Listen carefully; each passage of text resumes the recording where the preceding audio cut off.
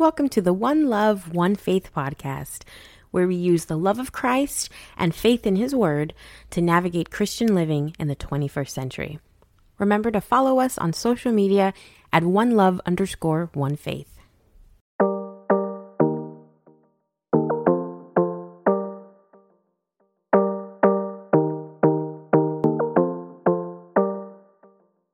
Hello everyone, this is your girl Arinthia, and you are listening to the One Love, One Faith podcast. Yiriga! Hi guys, welcome back. As usual, we are so happy to have you. We know you could have been anywhere else, but you chose the One Love Nation to spend your time with, and we appreciate you guys for all your support and your loyalty. Now guys, let us jump into this week's topic, and today we'll be touching on the subject of sacrifice. Think about whenever we have disappointed our parents, how they constantly tell us how many sacrifices they had to make in order for us to get to the point that we are at, whether it be that we are failing in school or whether it be that we are not necessarily being good steward over the things that they have bought us or given us. They would often tell us how many sacrifices they had to make in order to either provide for us or to buy us the things that they have given us.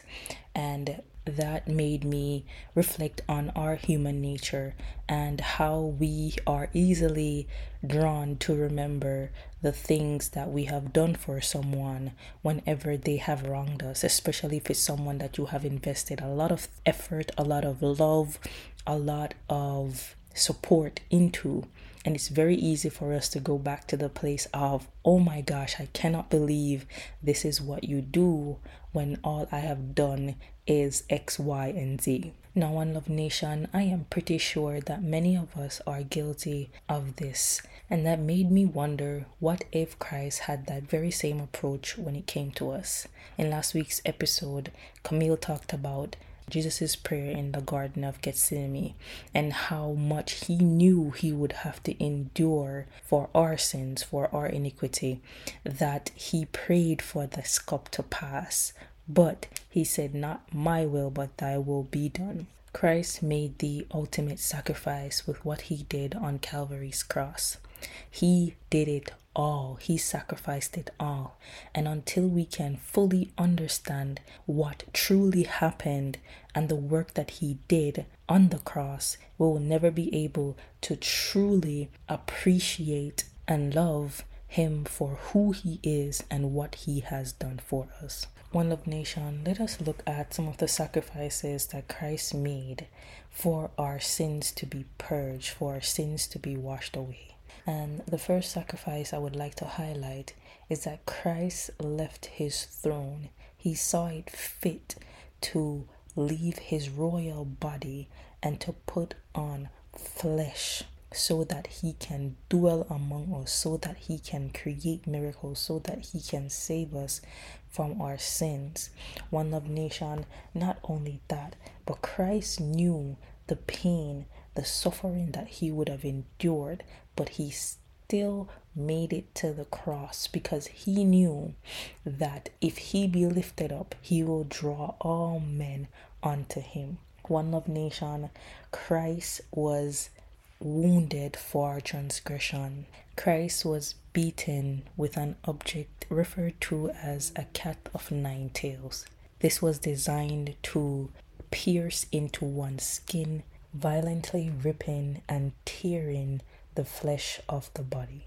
He was mercilessly beaten, and his skull was pierced with a crown of thorn. He was spat on, he was humiliated and mocked. Christ endured excruciating pain and bled excessively as he journeyed to Golgotha with the purpose to save his people from their sins in mind. He dragged his cross, to which both hands and feet were nailed.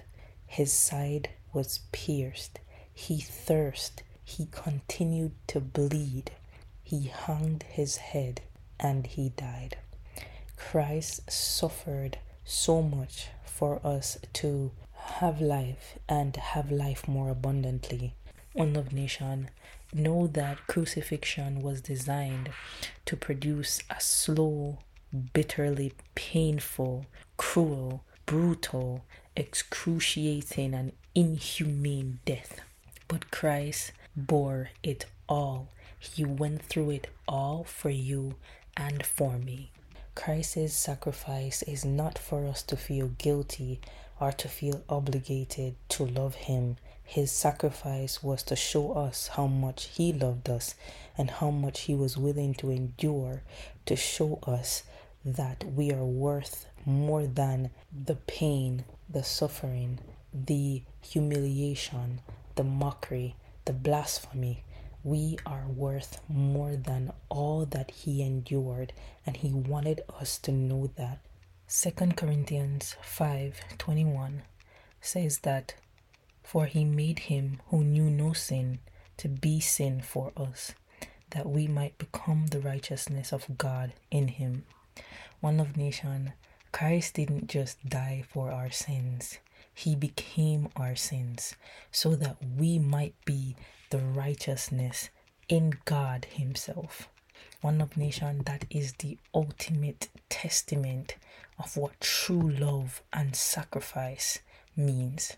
So I urge each and every one of us today to ponder on just how much Christ was willing to sacrifice so that we might have life, so that we might be filled with righteousness, so that we might experience his love daily.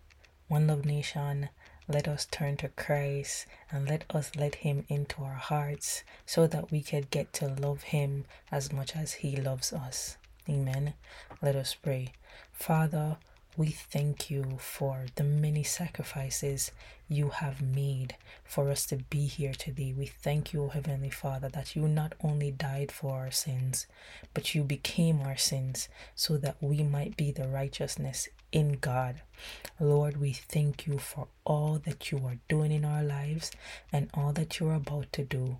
Father, we pray that you help us to love you as much as you love us. Lord, we thank you and we praise you. In Jesus' name I pray. Amen.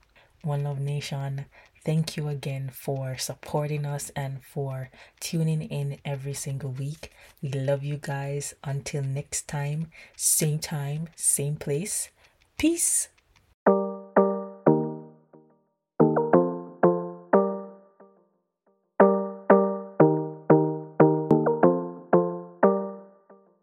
Hey, One Love Nation.